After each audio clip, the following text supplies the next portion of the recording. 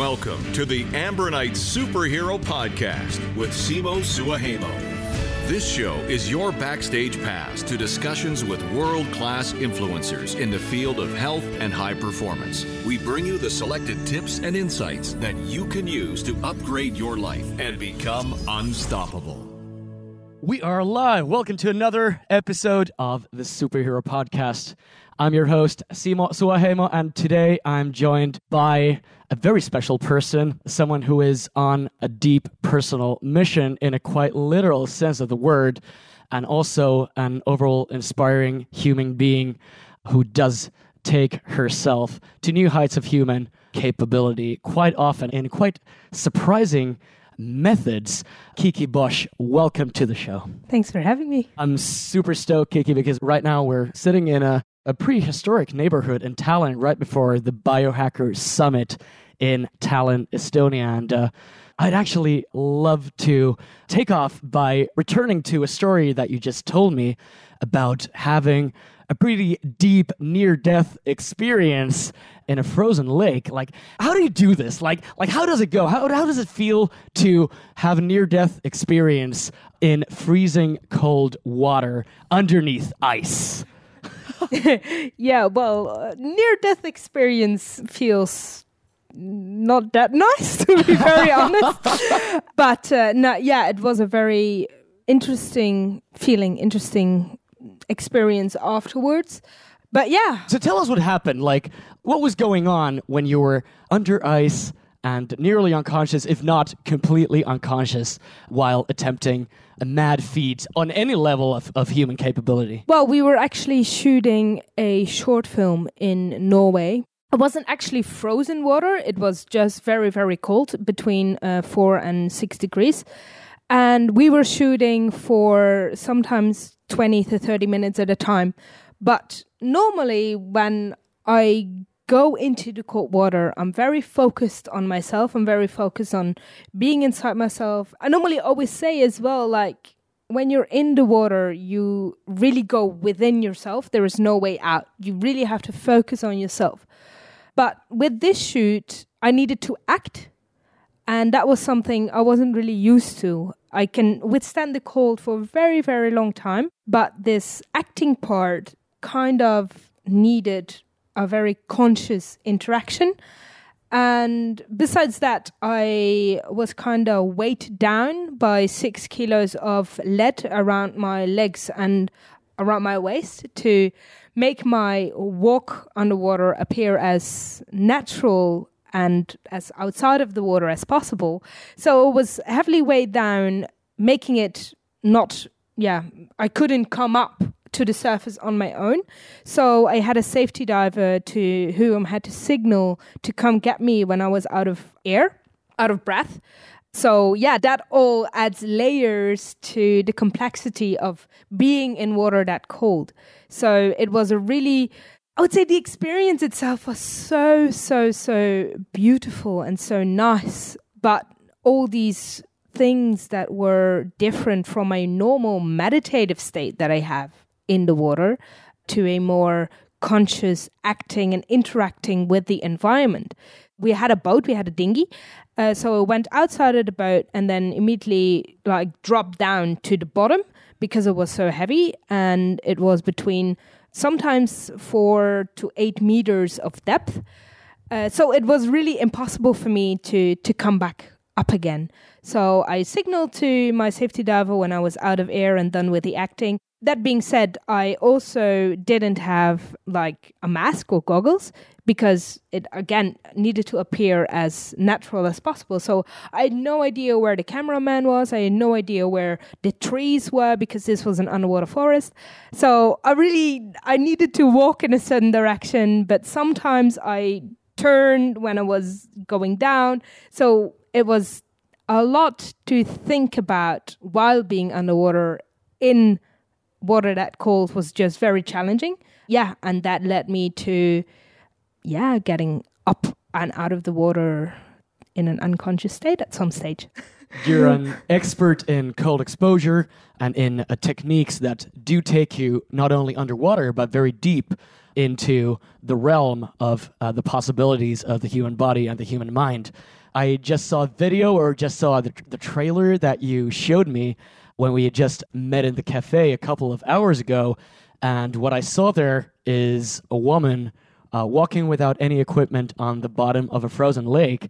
But what else do you do except for being Ariel in very, very extreme conditions, which usually are associated with danger and pushing the human capability to the limit? I think I kind of made the freediving into my own mission and also into my own business to kind of have the freediving that I do be a translation for many other things in life.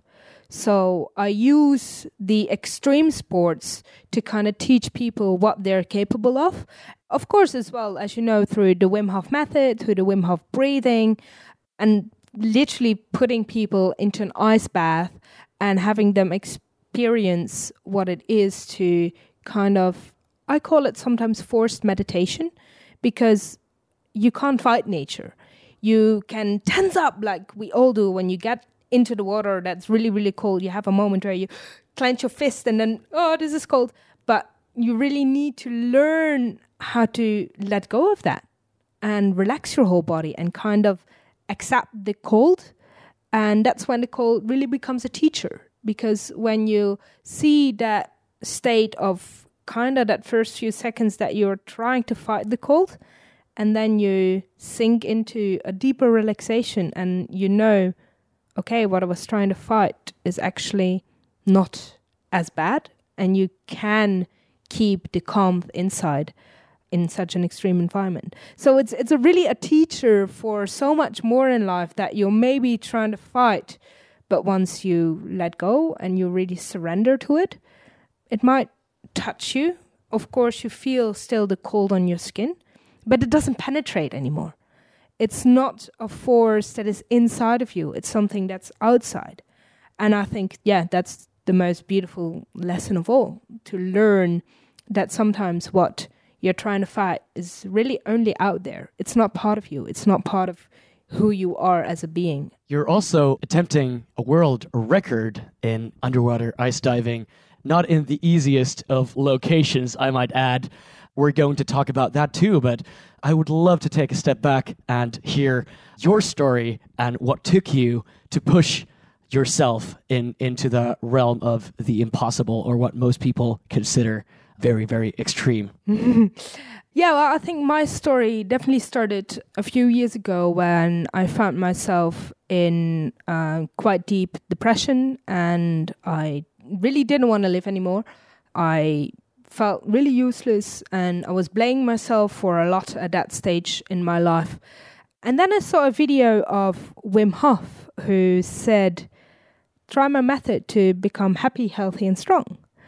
And at that moment I thought, well, I really have nothing to lose here. And I consider myself always as a bold person, and I love the water. So I was like, okay, I will give this a go.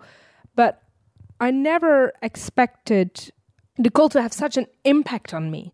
I thought, I'm going to do this, and I'm going to do this for the health benefits and all the happy hormones, and the happy hormones are going to fix me.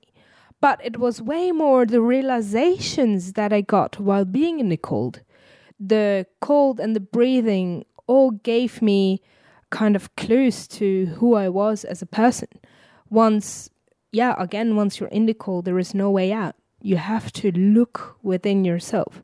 And for me, the cold kind of provoked all these other emotions. It provoked being happy, being sad, being like all these things that I really wasn't feeling anymore. And I learned time and time again that these are not things that define me. I'm not defined by sadness. I'm also not defined by happiness. They're all temporary emotions that we have, or feelings that we cherish. And going through this learning process was for me the most, beautiful thing of all. Learning who you are as a being in kind of the core of your being. And I would say that in that way, the cold really has been both my biggest teacher and my lifeline at that stage. That's an incredible story. And what we also talked about previously is something I'd love to return to, because that very much resonates with something that I've gone through personally, through a very kind of a deep sense of a need of a healing and of a fixing of something internal, and turning that into a gift to share with the world.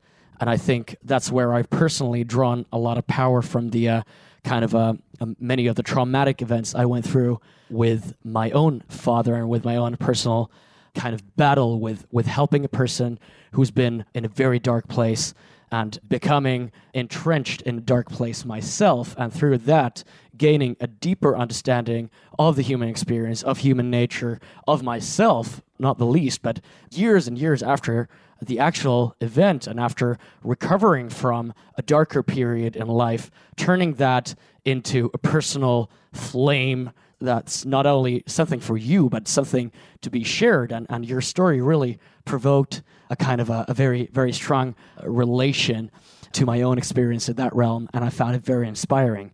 So I think that would definitely be something I would love to return to. Thank you. Yeah, so I think this is the thing. People all have their personal stories. And for me, sharing my story of abuse and of rape, it's just a tool to mirror what other people have within them. Okay, you don't have to be assaulted or you don't have to be abused to have had darker days. And if I talk about my depression, my panic attacks, and my really anxiety, that I still vividly remember that I was curled up in a ball just crying, and I don't even remember why anymore. But I was feeling so guilty for things that happened in my life, or that I felt like I provoked within other people, or that I felt I was blaming myself for the things I didn't do, the things I should have done, the things I did, the things that I was blaming myself for so much. At a certain moment, I started to realize that we all are blaming ourselves for so many things in our lives. We are blaming ourselves constantly for not being our best version of ourselves, not being perfect in a sense. And I think it's very good, it's very positive to strive to always be better and do better, like nothing against that. But you can only do so much. You really have to do the inner work and start to really be kind towards yourself and learn how to indeed deal with the things that you call mistakes. And I think once you really let go of those assumptions, once you really let go of your own self-beliefs, you get a window of possibilities, and you all of a sudden can see the huge potential you have within you.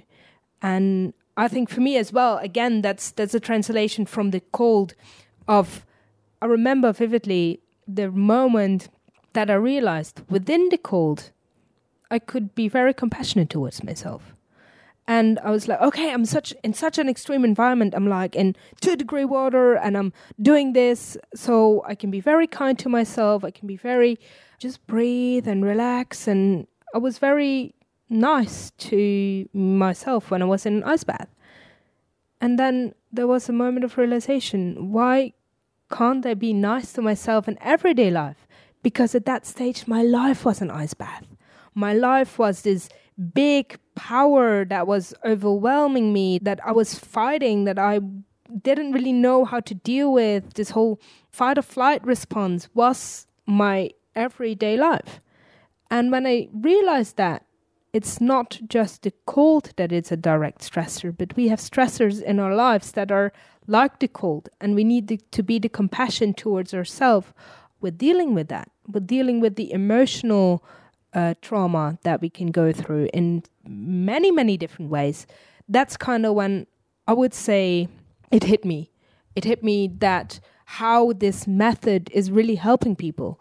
It's, of course, the physical and physiological benefits that people get, but it's also the realizations and the mental tools that you get taught by doing something out of your comfort zone, by challenging yourself, challenging your beliefs, and you kind of start realizing that indeed you are not your thoughts.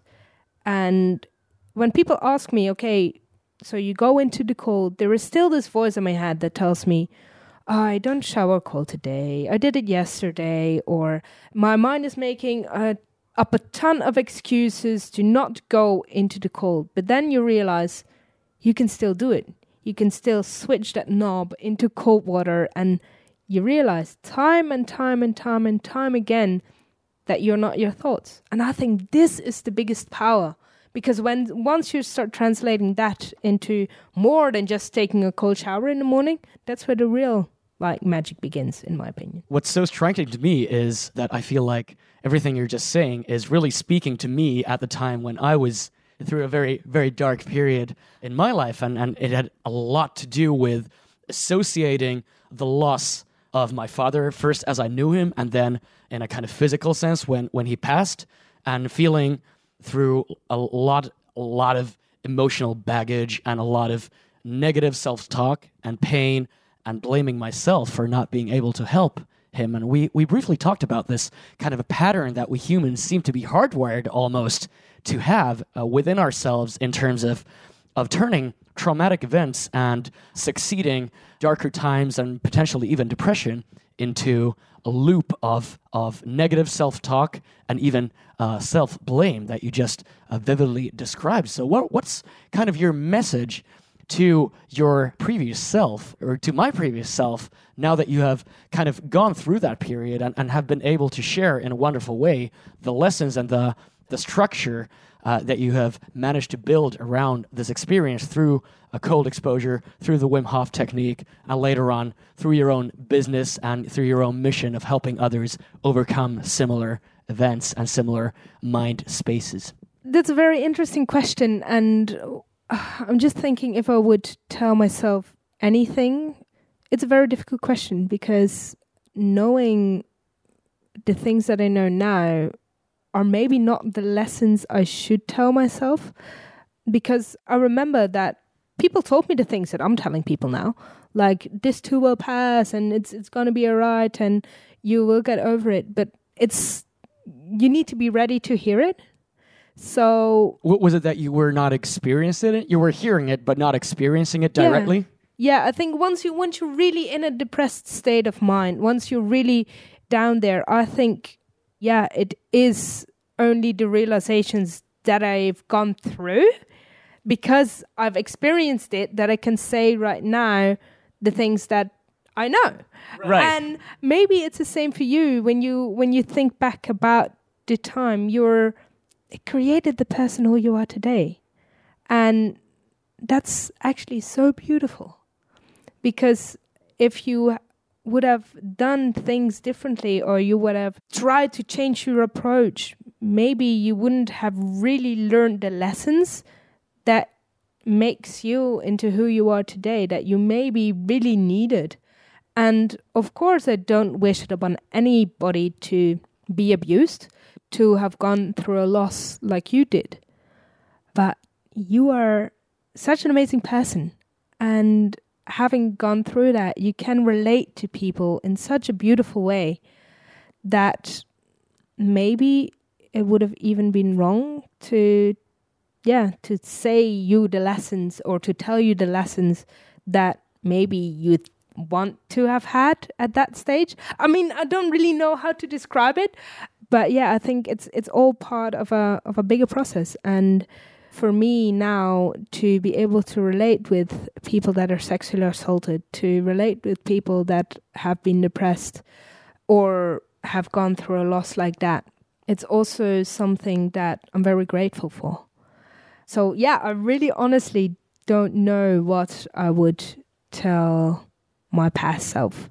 Maybe it's better to rethink what I should tell my current self, because if I can constantly tell myself that, I'm not my thoughts, this is still very accurate these days. And of course, I'm not a very spiritual person that has it all figured out.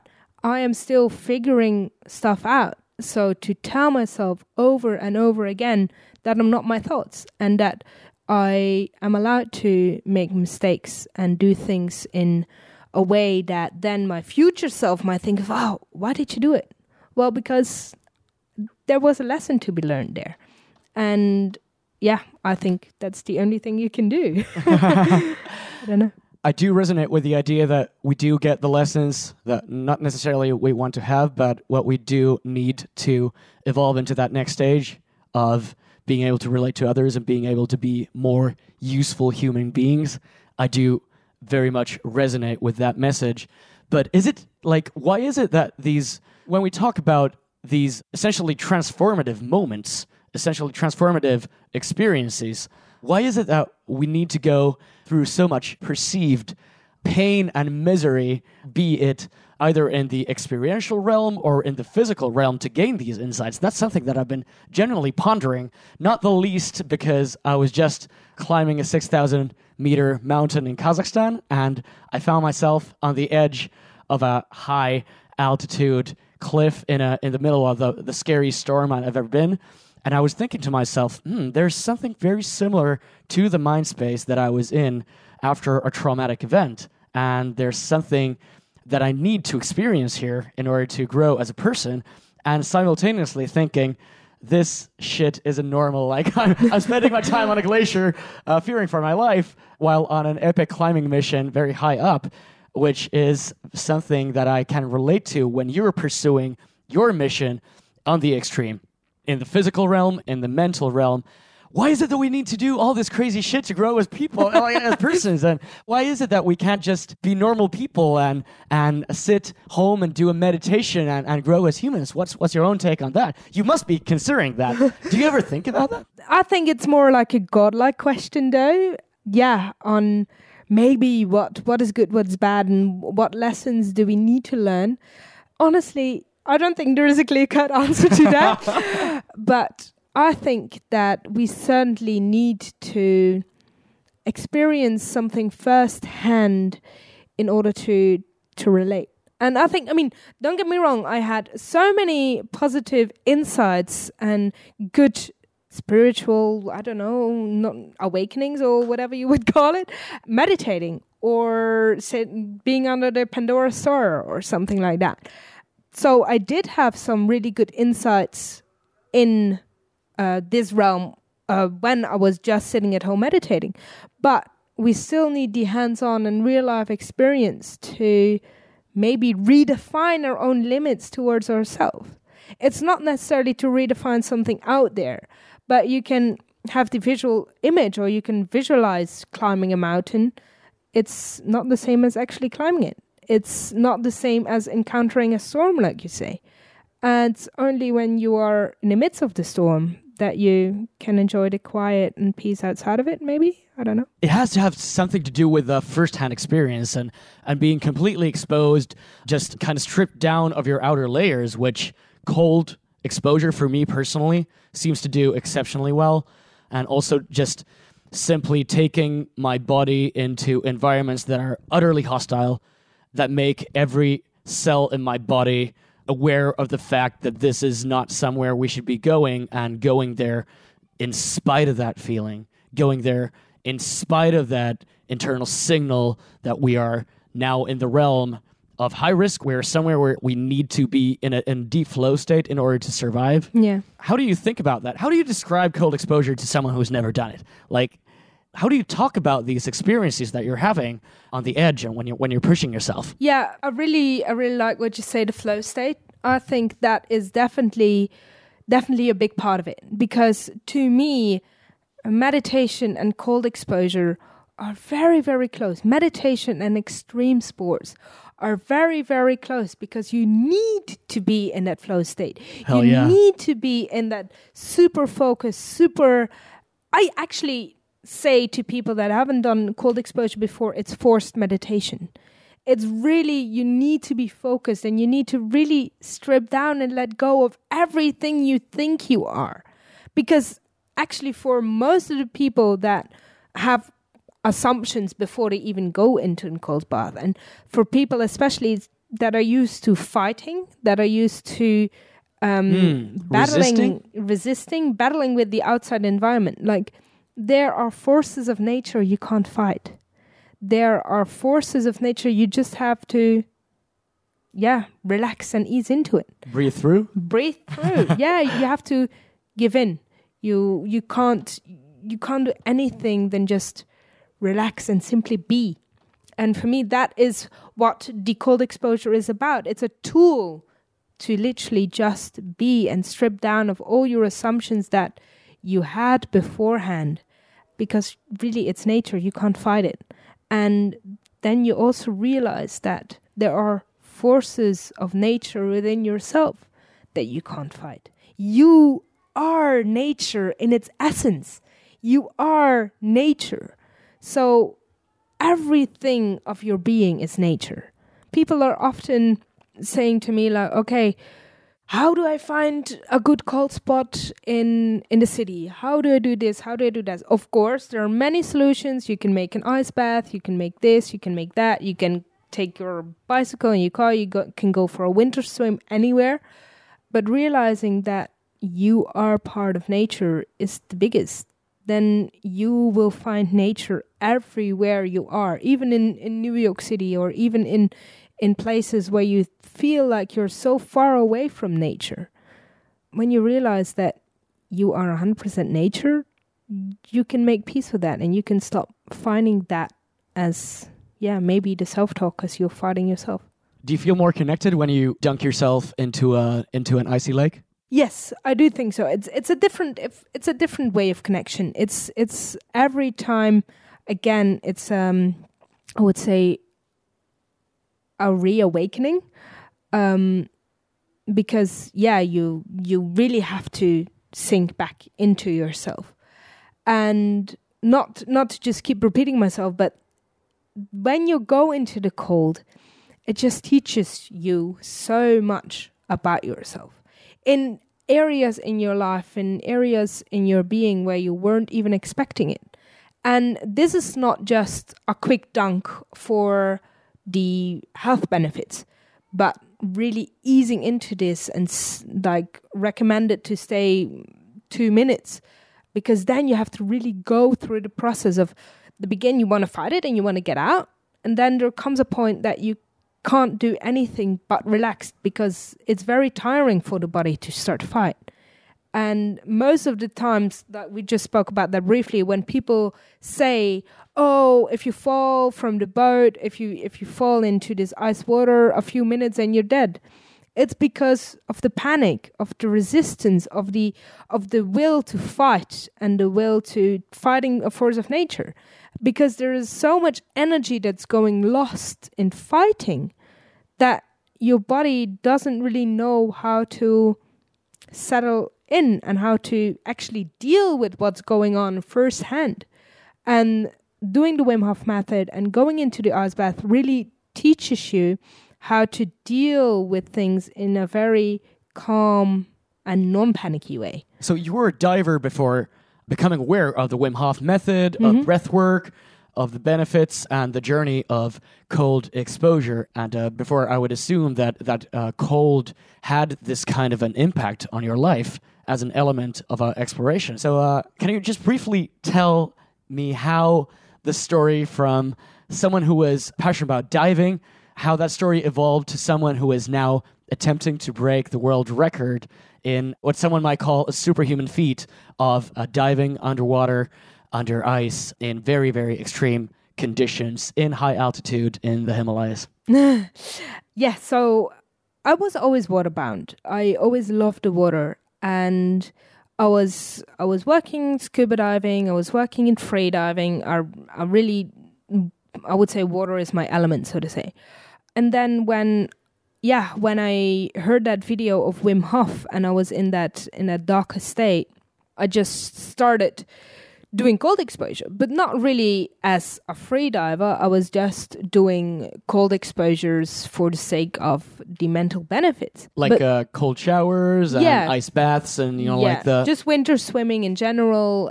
This was when I was living in Australia. So Australian winter, especially in South Australia, the water would get up to like 10 degrees or something. So not extremely cold. But then me and my ex-partner, we moved to the UK. And from there, we traveled to Iceland. And in Iceland, there is this very iconic place called Silfra. It's the gap between the American and European tectonic plates. And you can dive in between that. And that's 2 degrees year round. So we went there and I just wanted to go for a meditative dip. And then I looked underwater and the visibility is so good. You can see like 80, 100 meters visibility like nowhere I've ever seen before. It's like flying, right? Yeah. And I just had the urge to explore. And because of the cold water, this is actually a place where people only go in dry suits. So we just had the idea to make like a short video about, me freediving in this place. Not really thinking that the internet would blow up about it. And ever since the internet kind of did blow up about it, I became just a girl who does this. So that became a phenomenon then and there. Yeah, so we just actually did one video just for fun. And then, I don't know how the internet goes viral. That kind of just happened in one day. And after that, I actually decided to share my story and share the story about how I use cold water as a therapy to overcome trauma. And from that place, I started to really connect to people and connect to personal stories from people and their trauma, and started coaching and helping people with overcoming trauma and overcoming their own negative thinking about themselves. So I think from that moment, a very nice company, Beautiful Destinations, they made a video about my story. And ever after that, I just have been going through the method with people and doing some personal coaching, doing my own events. It just catapulted into being the person who does this. But then I was able to really serve others by helping them through trauma or through, I think, like we just briefly spoke about it, but there are so many more losses that we can grieve about than the ones that we're now allowed to be named. And a lot of people understand it indeed when you say, I lost my father. But you also spoke about an earlier loss even before he was gone. And these are things people can lose themselves. People can lose so much, or just a single part of themselves. When I got assaulted, I lost a part of myself. I lost, so much of myself that very moment. And other people lose different things. And if we are not allowed to talk about it, not allowed to grieve about it, you create these blockages. So that is what I'm focusing on now with people.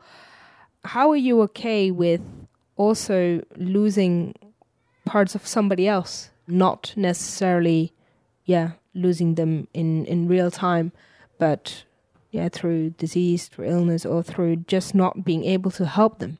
And especially, how do you stop blaming yourself for that?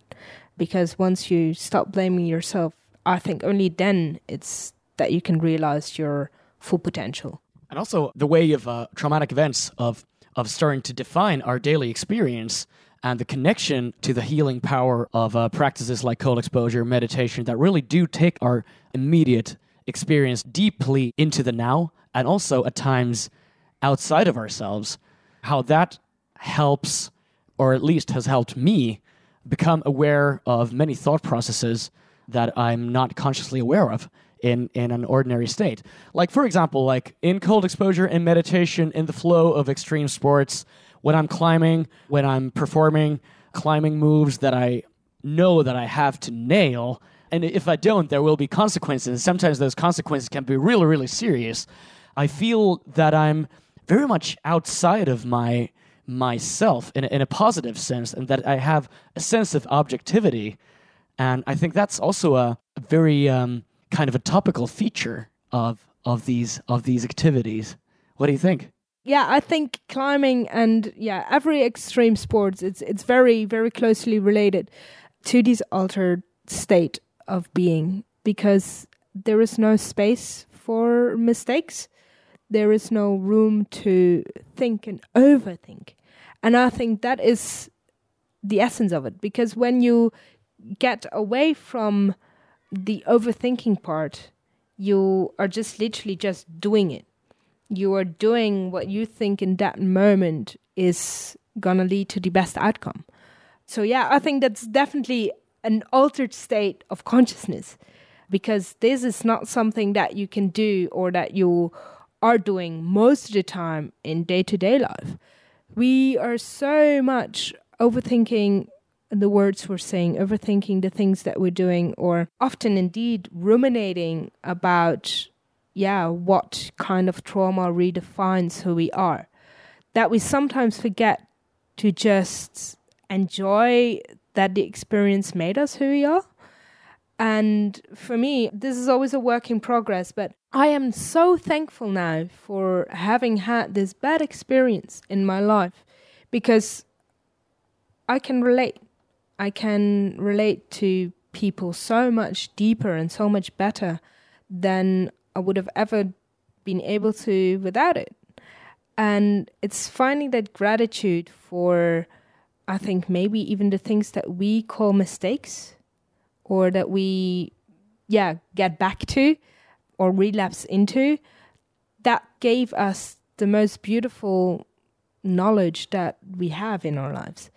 And then I kind of don't want to sound like it's all planned by a divine being or whatever, because I'm not really sure how I believe in those kind of things. But it is finding the beauty in it. It's really finding and starting to learn how to redefine these moments in time for yourself and not have them define who you are.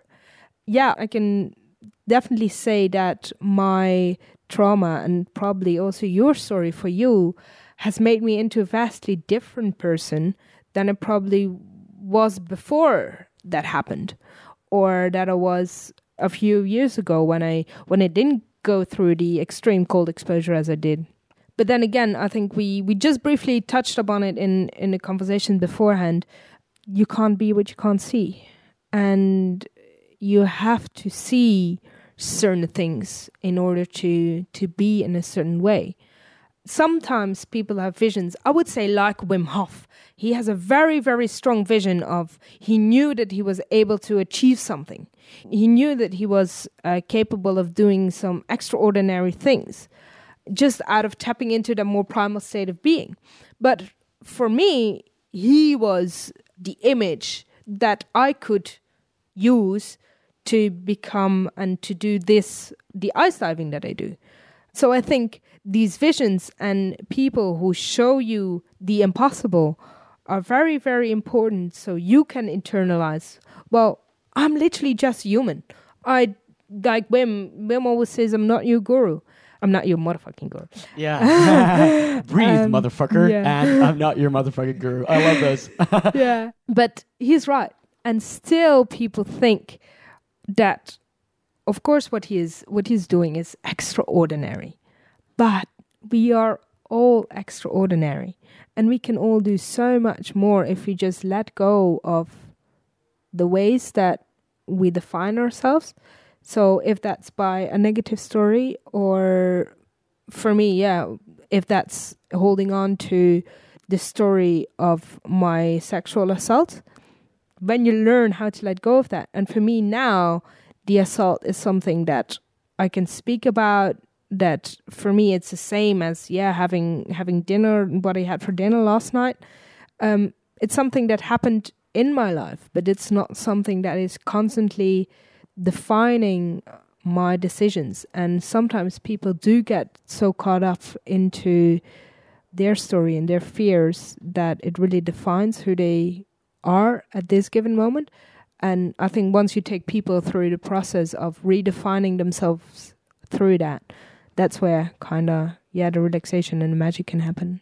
You can't be what you can't see.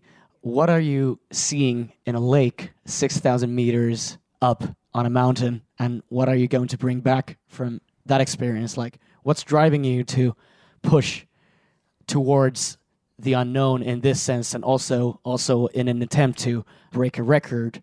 I'm sure you've thought about this, not only in terms of breaking a record and showing that something that many people might consider crazy or impossible or beyond human capability.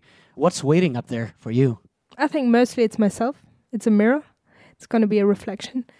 But I think for me, when I set this goal to climb Everest and to find the highest lake, it's first of all, it's the problem that there shouldn't be lakes out there that high. So this was for me very disturbing to find out that, yeah, indeed, like a mountain like Mount Everest is just kind of melting away slowly. This was one narrative to the story, but for the other one, you can't be what you can't see. So to show people that we are capable of so much more, to make a journey to find a lake that shouldn't be there, so an impossible lake, to do something that is considered humanly impossible, but showcasing that it is, and showcasing that we are creating our own reality, and we are seeing what is possible and what is impossible. So it's really, for me, about redefining the limits. Like, yeah, the 2-minute mile or the exactly, which was considered impossible for decades. Yeah, and it's really showcasing that we are capable of so much more that we think. And it's not just cold. It can be something totally different to another person. But this is how I learned to get into that flow state. I think there are so many things like climbing and running ultra marathons that people are always doing the impossible. So it's not about the world record. It's not about, going up there to show like, okay, I'm just this cool chick that's going to do this. It's not my story. It's a story about all of us. It's the story about the potential we all have within us to be just freaking awesome. Kick more ass. Yeah. I love it. I love how you can turn the kind of a physical and the kind of quantifiable goals that you have into lessons that feel very applicable in other fields of life. Like, have you always had that skill, or has that come through exposing yourself and being very open to potentially dangerous activities or like doing some crazy ass shit? Or has that kind of grown on as you were doing these activities? Yeah, I definitely think that as you do the activities, as you kind of face death, maybe, so to say, you learn so many lessons about yourself. And I'm not sure if I always had this kind of introspection kind of thing. I'm not really sure. But I think Nicole definitely contributed. Putting myself into an extreme environment is a really big lesson. And yeah, like my business, Disturb the Comfort, we have to get out of a comfort zone in order to realize that there is so much. There is more possible than we think. If we constantly we're in a room where the temperature is constantly between 17 and 21 degrees, and then we go outside or we go into our car or we put on a big jacket, you never tap into that potential of your body to deal with the cold. You don't tap into that potential of yourself to face these kind of stressors. So it's not just the cold, but it goes for so many comfortable places where we are. I had a period where I was really trying to make myself as uncomfortable as I could. I slept on the floor. From sleeping on the floor, I decided, okay, I don't want a blanket anymore. So I got rid of the blanket. So I literally taught myself how to sleep without needing anything for comfort. Realizing that, you can sleep without needing the comforts of a bed and without needing the comfort of... These things are all very nice. They're all very comfortable, but you gain so much more appreciation once you show yourself that you can do without. That I think that is where the magic of life happens, in realizing that, yes, you are, of course, allowed to sleep in a bed with a blanket and stuff, but realizing that you don't have to, that you can be perfectly fine with a very uncomfortable situation. I think when you start triggering yourself into uncomfortable situations, it's maybe even a little comfort in that, because you constantly are doing stuff and are finding yourself in like extreme environments. I can relate to that, and it does really give you a unique perspective to what you actually need, not only to survive but to actually lead a happy life. Yeah. And there's a very stoic, very kind of a stoic edge to it, but there is also a very human edge and a very empowering edge to it. Like for me, for example, doing similar exercises, taking myself to very uncomfortable environments and finding that my happiness is not reliant on the comforts and joys of everyday life, that oftentimes only makes me weaker, makes me softer, and makes me, takes me more into my head rather than into the essence of my being. For example, like the story that you just told, I signed up for a survival drill in spring as part of preparing for the mountain expedition, but also as a part of kind of bringing myself back to nature, back into a deep sense of connectedness by taking away warmth, sleep, food, a sense of security. It was an Arctic survival drill where we were chased by enemy patrols in infantry gear. I served in the Finnish Navy, and it was part of a kind of a drill there that I signed up for. And essentially what it was like, it was a survival drill and a kind of an evasion and a guerrilla warfare drill where we were chased throughout an Arctic forest in wintertime without food, without water for a couple of days. And experiences like that, I feel, bring me closer to myself and teach me lessons about myself, much like climbing, much like meditation, cold exposure, these kind of moments that do bring me some lessons about myself that I feel I wouldn't otherwise get. What are some of the lessons that you feel that you have gained through exposing yourself in the realm of uncomfortable situations about yourself? Lessons I learned about myself, I think maybe it's more about us in general as a human species than just about me personal. Because when I started my business, it was always kind of called Disturb the Comfort. And by finding these, going over these boundaries and stepping over, I kind of realized that indeed sometimes getting out of your comfort zone is very challenging, but getting back in again, and not just getting back into your comfort zone, but really finding compassion for yourself can be very difficult as well. So getting out of the comfort zone, kind of like with the ice, I could be very compassionate inside of the ice. So when I would go out of my comfort zone, I could achieve things towards myself that I couldn't in my everyday life. So then kind of the second layer of comfort, the disturbed, came up, and I started to focus more on how to move people to a more tribalism, to a more connectivity between people. And for me, that stage came, the cold taught me how to connect to nature. So I really learned how to connect and respect nature. Then, I realized that I'm nature. So I learned how to kind of reconnect to myself. And only then I was open enough to reconnect to others again. So this connection to others and this shared storytelling that we were just talking about, shared storytelling became so important in my life, because once you can verbalize your story and once you learn how to listen, so much of what we humans need these days is just to be listened to and to be able to listen to others, to be able to relate. The biggest urge of people is connection, connectivity, and being able to relate to others and have others relate to ourselves. Because this is a reflection of who we are as a person. This is how we see what we are.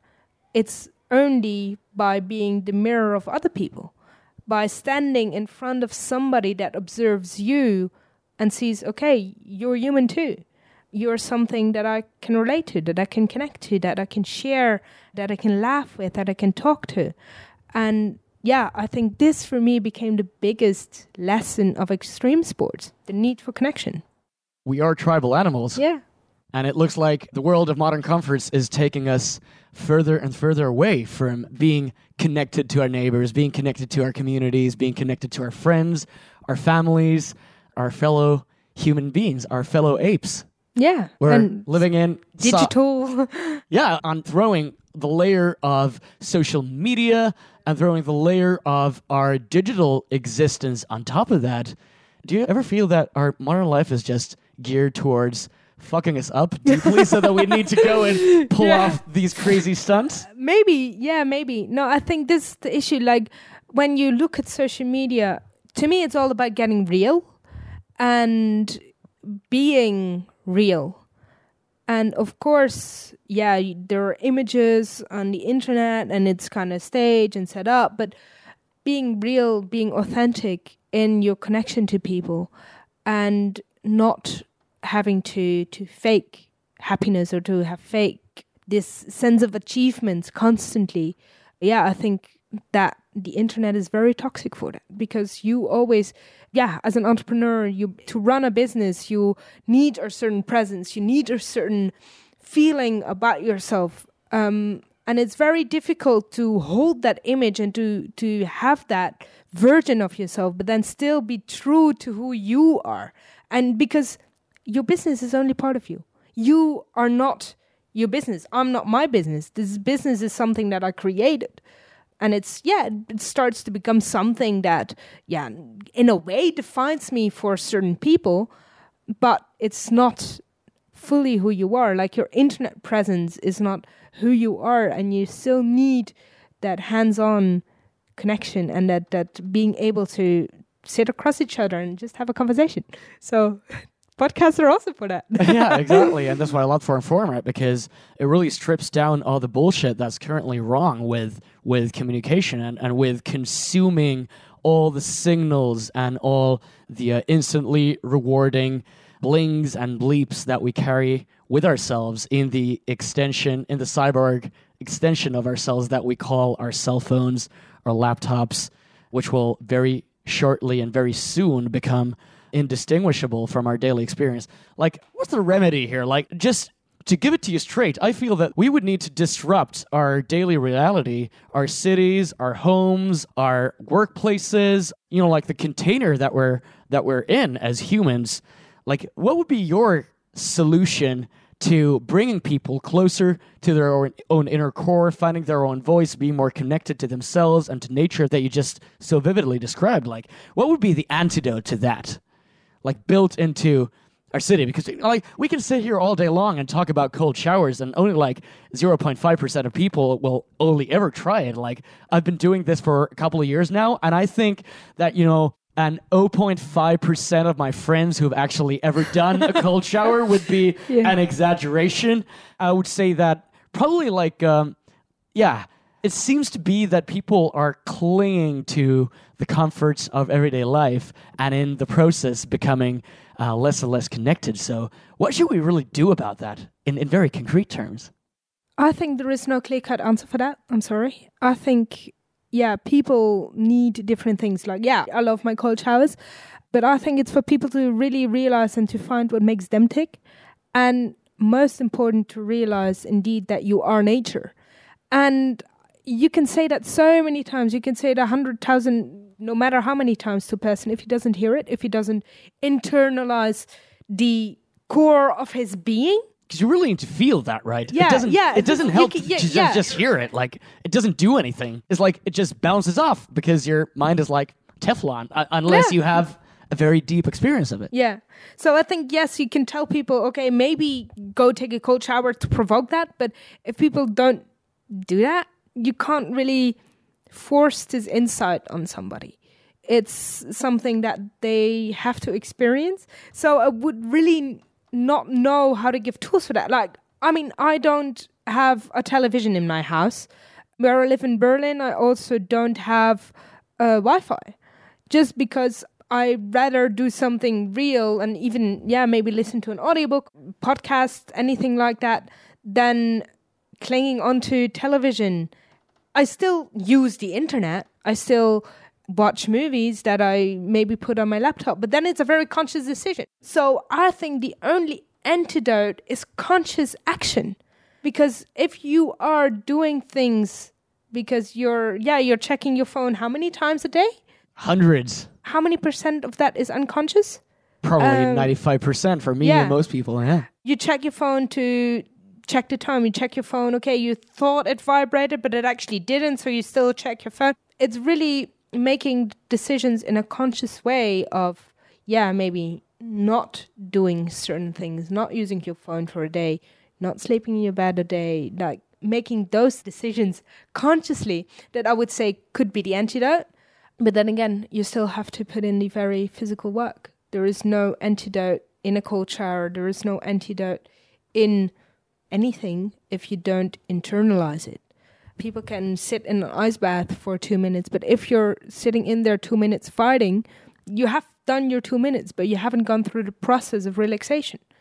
If you sit with the eyes closed and saying, okay, I'm meditating, but in the same time you're thinking about a million different things, you can sit there for 5 hours with your eyes closed. You still have to internalize the meditation process. So an antidote, I don't really know, and I think it can be different for anybody. So, how have you kind of organized your life in the sense that do you use social media? Do you have some kind of ways of finding that calmness also in your apartment, like in terms of equipment or in terms of routines or habits that you've adopted to serve that purpose? Because you can't be in cold water all the time. And as you just described, it can be sometimes hard even to find the types of conditions that you would really need to get under ice. Like, do you have an ice tank in your apartment, or how does that look like? I wanted to, but then it wasn't possible to put an ice tank there. So that would be rad, though. I would love to have that. Yeah. I thought about it. Like, I thought of some people do have their freezer, who then they put full of water. And I've seen some of those. Like a kind of a freezer, like a massive freezer box chock full of water and ice. I tried that, but it wasn't possible in the apartment where I am today. So you had one of those? When I was living in London, I was having a huge box, and in winter that would just freeze over. So in winter it was fine, but in summer last year in summer I was just in very Arctic places. But then again, these days I think I focus more on finding time for myself, not necessarily cold exposure, but I get up really early in the morning and do a bit of journaling, do a bit of this mindful action, some movement, Mindful action? Is that a specific program or like a routine or? No, for me, it's just doing something very, aware and conscious. I aim to not grab my phone first thing in the morning, not always succeeding at that. Because, the mind start racing with business. We just kind of started a new business a few weeks ago. So a lot to do for the launch of that. Then the events that are coming up. So it's not always perfect, but I try to keep my morning in a very nice routine of doing a bit of journaling, having a nice coffee, and then doing some, I would just call it conscious movement. Sometimes it's breathing, sometimes it's going for a run, but throughout the process of that, I really try to be within my body and not racing in my mind. I read in a book somewhere that Buddhist monks, they try to shift their consciousness from their head into other body parts. And I kind of started playing around with that practice to try and shift my consciousness from my head into my stomach, into certain elements of my body, to really focus on one area of my body specifically. So I would say maybe it's a meditation practice, I don't know. But I try to do that. When I'm running, I try to really consciously be in my feet. How does the pavement feel? How does the shoe feel? What am I feeling with my feet? Rather than, okay, I'm in my head constantly and trying to process something totally non-running related. Or when I'm breathing, I'm really focusing on how I use my muscles, which muscles are responding to an action that I take within the breathing. Where do I feel it? So mindfulness, I guess. Do you have a separate meditation practice, or is that something you like to combine with cold exposure, or how does your life look on a typical day on that front? A meditation I do, I don't actually meditate every single morning, but I would say definitely the biggest chunk of my mornings. And it's always a different practice. I sometimes really sit, meditate. Sometimes I listen to an audio meditation. Sometimes I, meditate with my eyes open. It's kind of a state of consciousness that I'm trying to get into, where I am indeed in that flow state and where I'm just allowing myself to be, and to be without expectations, without past blame, without any of those past, present, future kind of essences. I also wanted to talk a bit about limiting beliefs, because I think that's a huge one for so many people listening, and this is something that I've had the pleasure of talking about with many people who have overcome beliefs that have been seriously limiting to them. And this is also a front where I feel I grow inches and inches, if not even several feet, as a human being every time I'm doing something that I have previously considered tough or gruesome or even borderline impossible. I feel that those experiences do translate into different areas of life, as you also described. What are some of the limiting beliefs that you've managed to overcome through the experiences you've described? I think the first one is that I'm useless. I often thought about myself as a person who is kind of, I was always blaming myself for being, for just existing. I was always afraid of consuming too much, of asking too much of the world for me, and not giving back enough. So I was constantly living in a circle of, I need to give back. I need to do something good. I need to actively put out the good energy to balance my existence, to balance being able to buy food. I need to donate food, to balance being able to, live in a good upbringing. I need to volunteer to just balance myself out. And even though these are all good acts of interaction, it's positive to volunteer. I did it I felt like otherwise I wasn't allowed to live. So I think a sense of responsibility, or even like a necessity. Yeah, for me it became a necessity to balance out my existence, just out of guilt that I was alive. And I was like constantly trying to balance just being. And I think through extreme sports, I kind of realized I'm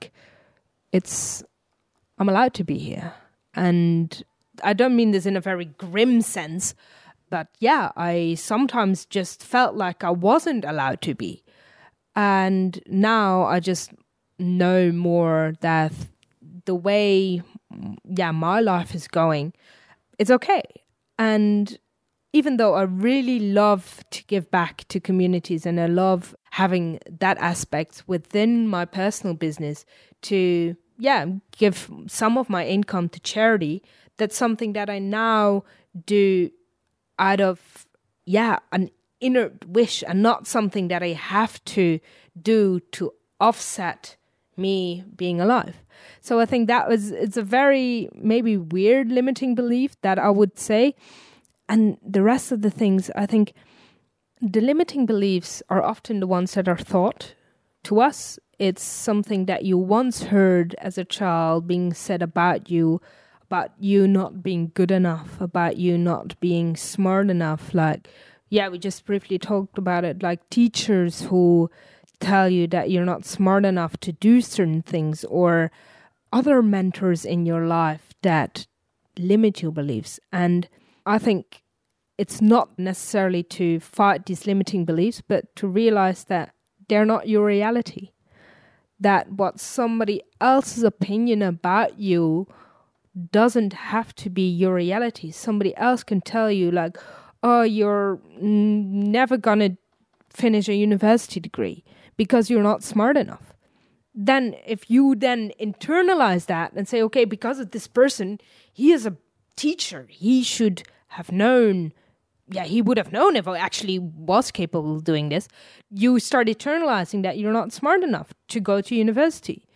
But when you then realize that these are not your beliefs, and maybe that you can go to university, and that you then start putting your energy into the can instead of the can't, I think that is, overcoming your limiting beliefs in every essence. Definitely. You also do some coaching, or that's a core part of your mission nowadays. Can you talk a bit about that? Yeah, right now I coach people on a personal level, on a business level, but more into redefining themselves. So you have your story. I think the storytelling aspect of it is so important for me, because every single person has a life story. And it's the aspects of their life story that they choose to define themselves with that chooses to either have limiting beliefs or encouraging beliefs towards themselves. So once you start redefining your own story for people to see what lessons they learned, to focus on, the more positive thoughts behind that, but also holding space for the negative, that can greatly shift people's mindset to redefine what they are really passionate about doing, how they can run a business in a compassionate way, and how they actually really wanted to do it all the time, but because of this and this business book, they decided to not do it that way, because other people must have had greater knowledge. Of course, they're mentors. Of course, they're people that have experience in the field, but that doesn't mean that you constantly have to shift your way of doing things just because somebody else tells you that it's a bad way. Maybe it's a way that didn't work for them. Maybe they weren't able to do things in a certain way. And the same with the ice bath. If you put people in an ice bath, that translates kind of to what their limiting beliefs are of themselves. So kind of a very broad range of coaching. But that's how I normally take people on board, tell their story. That's amazing. I think it's been a massively impactful realization to understand the own stories or my own stories that I'm telling myself, and I've been telling myself ever since I can remember, and the people in our lives have a massive impact on that, and just becoming aware of that has been super, super powerful for me personally. And I love how you described it so vividly as part of what you do and how you facilitate understanding those stories and understanding those narratives. Why are we so addicted to telling ourselves negative stories about our daily reality? What is it with the human brain? Have you ever thought about it? Yeah, I have thought about it. I would not know if we're hardwired to think negative beliefs, but I don't think so. Because when you look at kids, how they play, how they interact, how they think about themselves, they're always positive. They're always going out, playing, doing. And if you tell them, oh, you can't do pull-ups or push-ups or whatever, kids just do it. They don't even think about it twice. Am I capable of doing it? They just do it. And if they fail, they do it again and they do it again and do it again. There's no filter. Yeah. There's no hesitation. There is no failure because they just see that it's not that I'm not capable of doing it ever. They see that you can learn. And I think we're taking that learning away by saying, okay, I can't do this. It only means that you haven't put in the effort and the time to actually do it. But doesn't mean that you're not capable of doing it. Everybody is capable of doing so much more. If we can only switch that negative thinking into something that we can create, then creating your own reality. I would not know when the switch happens from that kid-like thinking to an adult, like, I can't really do that kind of thinking. But without putting any blame, I think the educational system can be quite a big flaw there. Oh, yeah. By constantly focusing on what we can't do and how we are not achieving certain things that other kids are achieving and why we're not good in certain lessons or certain music or algebra or science. We're constantly focusing on what we don't have and what we don't know and what we are not capable of, and failing exams. Yeah, when I was a teenager, I had a huge fear of failing, that the moment there was one question on a test that I didn't know, I would just refuse to make the whole test, because I'd rather have a 0 than knowing that I failed half of the test and feeling like I should have actually known. So, I think the educational system for me has been a very negative, belief system. It made me think very negatively about myself. And I don't know if that's, the cause of it or why we humans are so caught up in it. But, I don't know. Yeah, it does seem like an environment that's geared towards beating down the inner child and bringing in the sense of failure, bringing in the pressure of always succeeding, bringing in that risk aversion that many people suffer throughout their lives, even unknowingly, even though their starting point has been a child that is curious, that is passionate about life, that sees the unknown as something that is full of opportunity rather than fears and rather than limitations. Wow, I think there is definitely something there. I personally try to rekindle and cherish and feed my inner child as a human, and I found exposure to nature and music and creative play to be especially helpful for me in that realm. Have you found some routines or some passions that really rekindle your own curiosity and a positive and a creative mindset towards the future, towards life, towards the unknown? Yeah, I definitely think finding that child within yourself, finding time to play, finding time to just do things for the sake of just doing them. Not always have an agenda of what you have to learn or what you have to do, but just explore your surroundings, explore nature, do like funny, silly things, but also really kind of challenge yourself like a child. I found kind of a nice joy in, for a while, just writing with my non-dominant hand. Just because you stimulate that learning again, that learning of doing something, and then realizing that, you can just write and draw and paint with your non-dominant hand. Which hand do you use natively, and which hand for you is non-dominant? My left hand is non-dominant, and normally I'm right-handed. So you started writing and drawing, and where has that led? That I now can write with my left hand. And it's of course it's not as pretty as my writing with my right hand, but it's again something that you're learning over and over again, that I would say again limiting beliefs, but you can perfectly write with your non-dominant hand if you just dare to fail, and if you dare to not have it be pretty, and if you dare to just Nike had it right. Just do it. You just have to really do it, and do it in a gentle way. Do it in a compassionate way. Don't do it to always get to do it right, always forceful, but learn how to have fun with it. Learn how to play with it. And I think kids and holding space for that kid within you is the perfect method of doing so. Oh, yeah.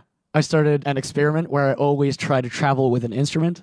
I brought a harmonica on this trip. Cool. Yeah, nice. I also recently I started playing the guitar. Like, I had a childhood with an abundance of musical passions in the family, and I play the piano and percussion instruments, and I love to sing. But what I found to be extremely helpful with rekindling that sense of play and especially that sense of engaging in something without any expectations of the outcome, just for the sake of doing it, has been to grab a new instrument and just having fun with it. And it's not always easy, because there's always the cloak of self-criticism, and which I wouldn't describe for me to be a major part of my personality, quite on the contrary, but still having that time and having that every day, even for a couple of minutes of diving deep into something that has zero expectations, zero value outside of what it actually is.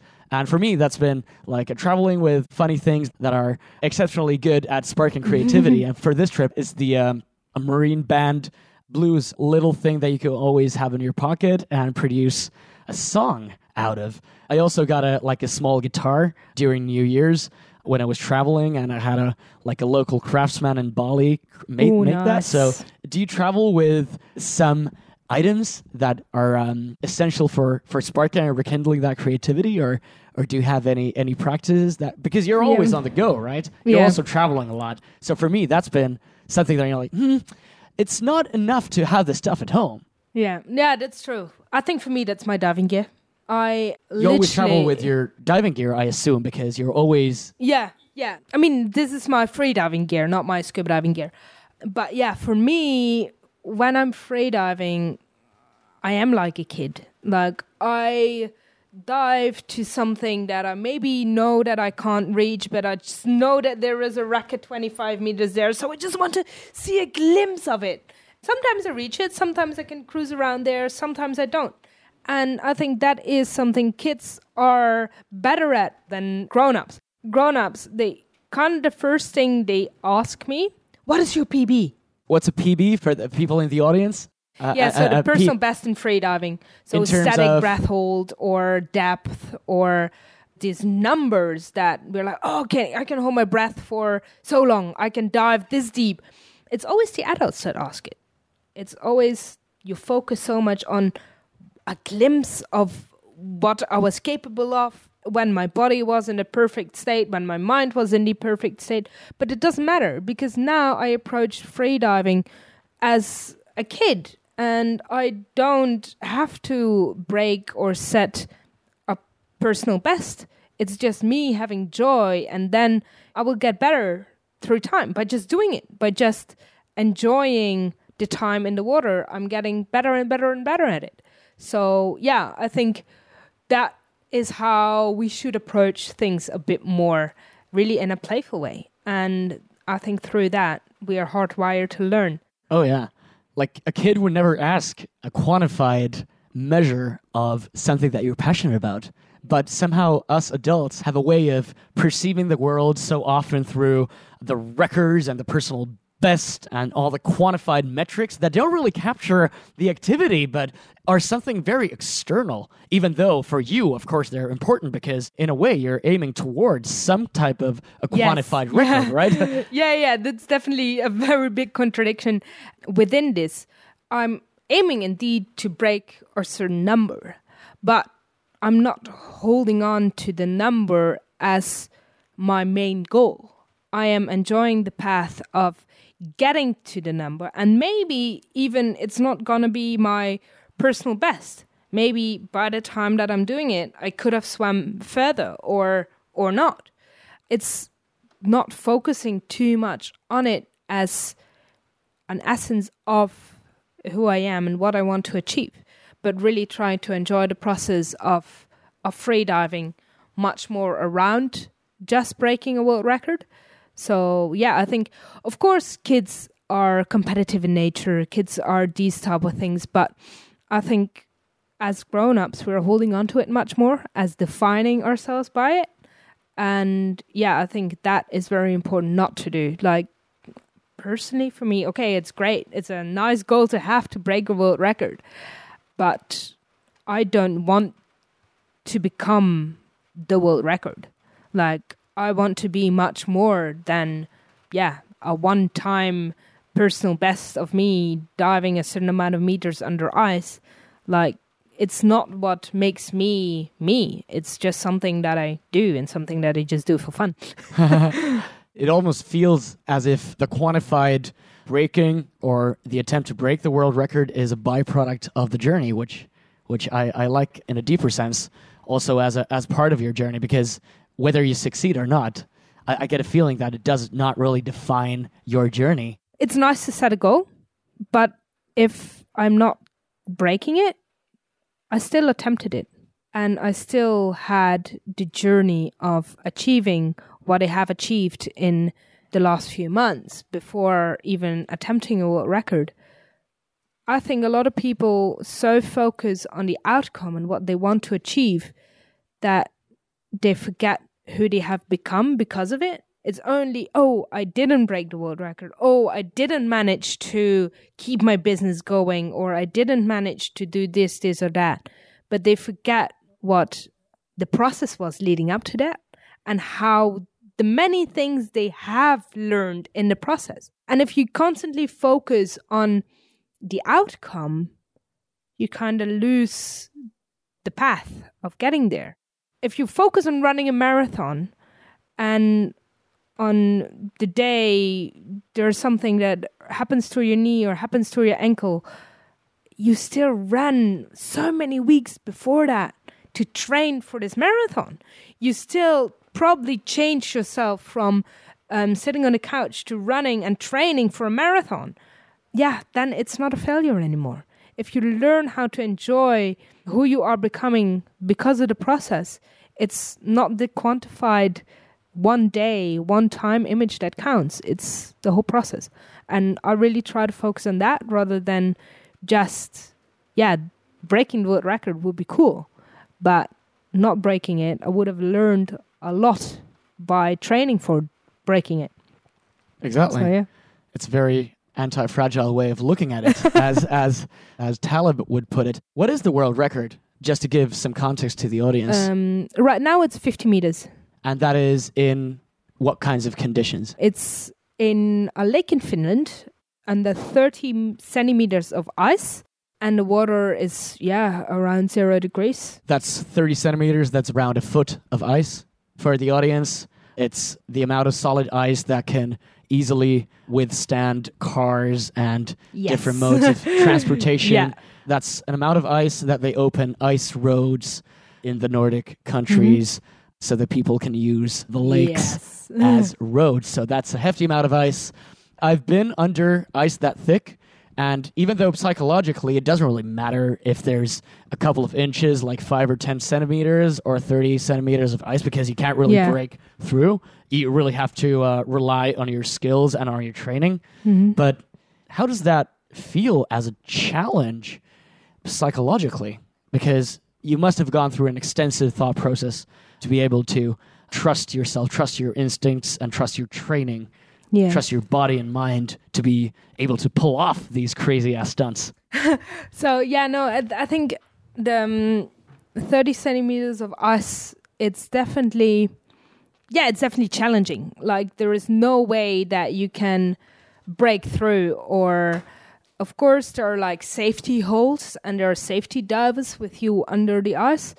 So, for me, being able to rely on them is, I would say, 70-80% of my training, being able to really rely on the people that are safetying me to have my back if something goes wrong, because it's learning how to not think negatively, because once you're under the ice, you can't really go back, you can't really come up there. You have to trust in yourself and in your training. So like I said, even though the 100 meters is not the aim within my training, but the trust that I'm getting into myself is. So I have to put in the physical work to train in order to build that trust within me. And I use a lot of visualization for that. I visualize everything that can go wrong and how I would deal with that. Like, what happens if I lose my fin? What happens if anything goes wrong in that sense? Like, I go through, like, I know that your eyes can freeze when you're underwater that cold. So how do I react when my eyes freeze? So your eyes can freeze? Yeah. So yeah. essentially your retina becomes, like an icicle. Wow. That sounds intense. Has that ever happened to you? No. It has happened to Wim, actually. But it's, to me, like, a few other things happened. I had to learn the hard way to not wear rings and a metal bracelet because they froze to my finger. Wow, that sounds super painful. It was. So but it's going through the visualization process of everything that can go wrong and then teaching myself how I would respond. So in my training, what happens when my mask or my goggles fill with water? I can't see anymore. So how do I trust on being linked to a line? That is only by training with not having goggles. That's training in all the extreme ways of doing something extreme. So it's by training with all the mistakes. I train when I actually don't want to train. I train when yesterday actually we went on a photo shoot here in a lake that for me is training as well. But I've been sick for the last 3 days. So for me, that was like a mental thing to do, to just go into the water. And I stayed in the water for 2.5 hours training and doing free diving without mask, with mask, without fins, with fins. It's all mental training of knowing that I can still pull it off even if I'm sick. And by doing these kind of things, I constantly try and seek what is the biggest lesson I can learn. And if on the day itself everything is going to go right, perfect. But if I train myself for every single thing that can go wrong, every single thing can go wrong, because I still know that I can do it even if things go wrong, even if I get a cramp, even if I lose my fin, I know I can still do it. So yeah, I think that is really the mental process that I go through. Making yourself immune to all the small things that can, and I guess essentially at some point will go wrong for most people engaging in these sports. How about in terms of food and nutrition? How do you look at those as an athlete? I think for me, like, my food is very important for me. I'm a vegan. Of course, I have to see food in a kind of different way to make sure that I have enough energy to do the things that I do. I think I eat vastly different in off-season than in on-season. When I'm training, like for me now the season is starting, I need to shift my food intake drastically. If I'm training a lot, I actually can't eat a lot, because normally I train on an empty stomach. But when your body has gone through a big stressor of cold exposure, it needs a little bit of energy before, and it needs energy after, because it's burning through a lot of energy. But for me, it's very hard to actually give my body the energy it needs. So when I'm training, I often have trouble feeding, because when I eat before training, my body just wants to get rid of it, because it's dealing with a very, very direct stressor on the system. It doesn't have time to digest. It doesn't have time to energy to waste. And especially like as well, if you have a full stomach, then this is an area in your body that has to be kept warm. Right. So does it constrict your breathing capacity? Yes. If you eat? Yeah. Or if you have basically anything in your stomach or in your system? Often I kind of do more smoothies style, but then only just a little bit, or a banana or something like that, just to give me a little bit of energy and a little bit of sugar. But afterwards, your body is still in that mode for quite a long time. So it's often very difficult. If I train in really cold environments, I normally eat once a day, just because when I eat too fast or not too quickly after training, my body also can't accept it, because it's still focusing on surviving. So I think when I'm not training, I of course have a normal vegan lifestyle, but when I'm training, it's very simplified. I eat very simple foods, especially during the day, and then at night I really try and aim to get my nutritional value in. But that can often be very challenging. Sounds like it's probably really, really hard to maintain a plus on the calorie balance. Like basically you would be looking at a calorie deficit if you can't refuel sufficiently during season, because your body pre and post exercise will be in that state. Have you found any tools or tactics to kind of tackle that when you're on season? Yeah, kind of supplementing with more nutritional smoothies that are very easy to digest. I eat a lot of bananas. They are very easy to digest. So really focusing on easy to digest foods, and then in one meal try to really pack in the nutritional value. But for me, normally I gain weight before my season starts. And last year I found that actually that was a very smart way of doing it, to have a bit of a buffer, which makes me often feel very uncomfortable in off season. But I can see how that could be, yeah. But I also know that's hugely beneficial, because if I don't have any fat on my body, the cold is much, much harder, because your body needs fuel. So yeah, I'm starting to be okay with not having a six-pack. So you need a bulking season, essentially, when you're off-season? I would almost say so, maybe, yeah.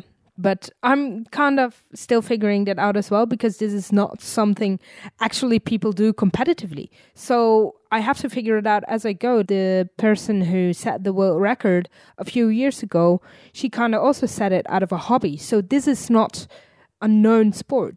I also struggle with getting advice from people, because if you can ask swimmers for their routines, you can ask swimmers for what they do, you can ask freedivers for what they do, but they don't have necessarily this cold exposure. So the energy deficit that I have from the cold is not something they can directly relate to. They just have the energy that gets burned throughout the exercise. Right, because it must be an entirely different sport. Yeah. Like in a pool or even in open waters, compared to the extreme temperatures that you're exposing your body to. And it's the more I start looking into extreme swimmers that do like the ice miles, and sometimes even the extreme ice miles, which are on altitude or anything like that, they all say you need to have a buffer on your body to be able to do it. Scientifically, you need to have that buffer. And even though I'm just figuring it out as I go, I already found that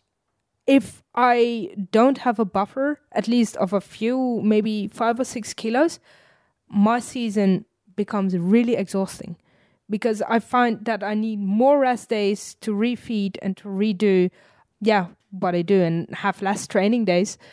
So, I think it's really structuring.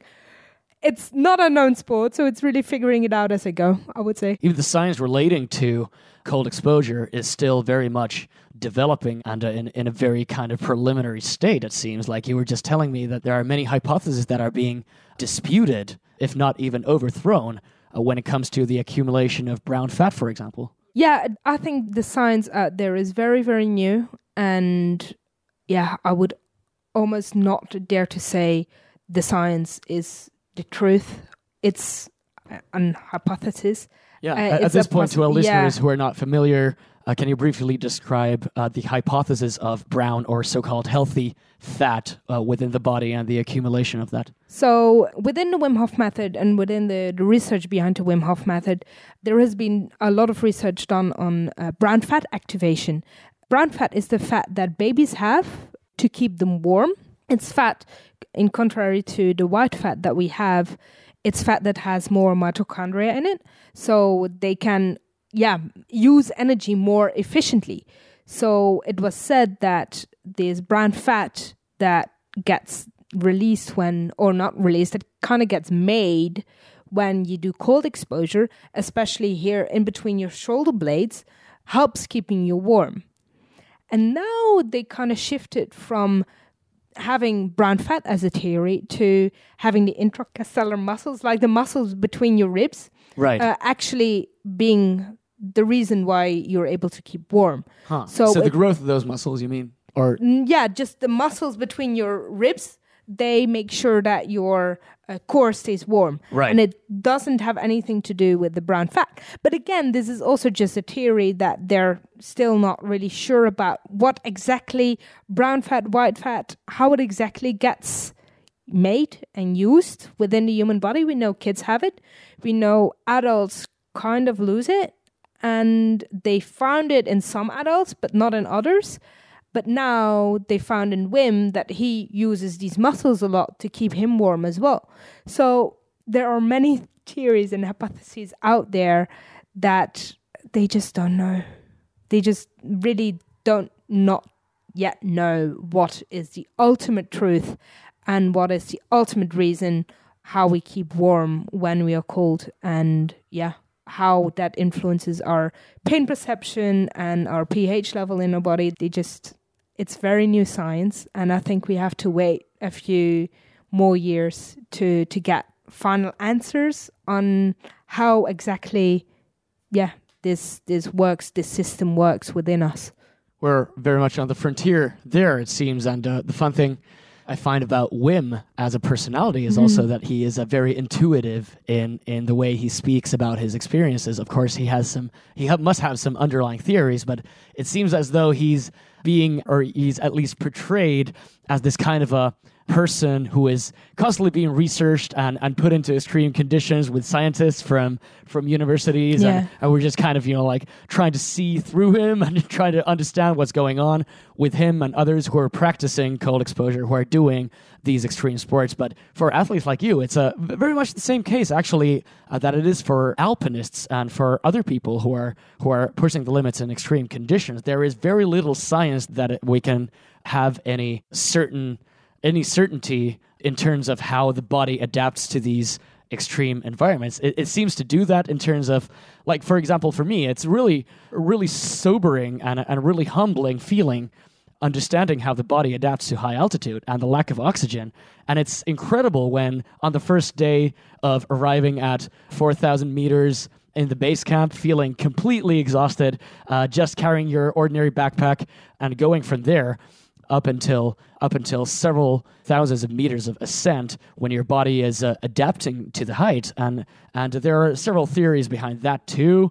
And seems like those are being rewritten every other year. And it seems like all of these extreme realms are still very much realms that we are trying to understand more and more. But athletes, like people pushing the limits like you and me, just need to go with the best guesses and sharing these experiences.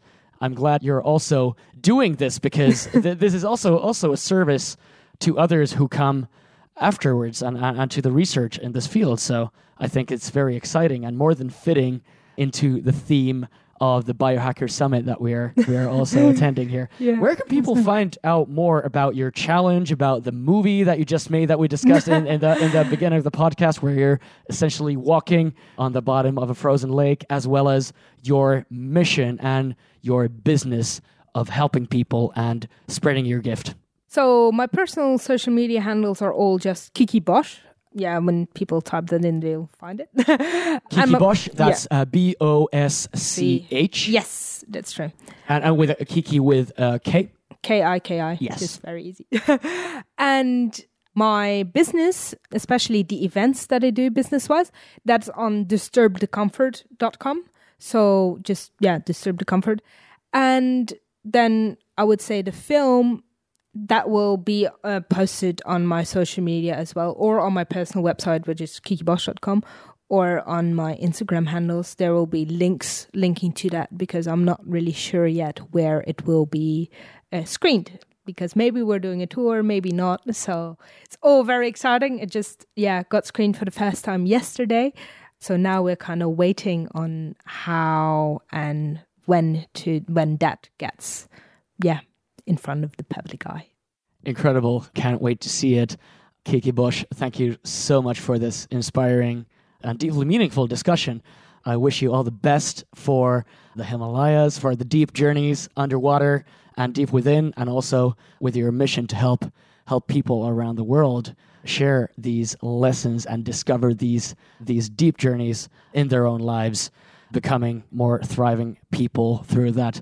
Thank you so much for coming on the show. Thank you so much for having me. All right. And to our listeners, you can find the show notes as usual at ambronite.com/podcast. We'll be putting the show notes as well as some of the topics and the links that we discussed, as well as links to Kiki's profiles, as well as her coaching and other missions. Thank you so much for joining us. Simo and Kiki signing out. Thanks for listening to the Ambronite Superhero Podcast. Please check out the links, show notes, and other episodes at ambronite.com/podcast. That's AMBRONITE.com/podcast. Thanks again, and catch you in the next episode.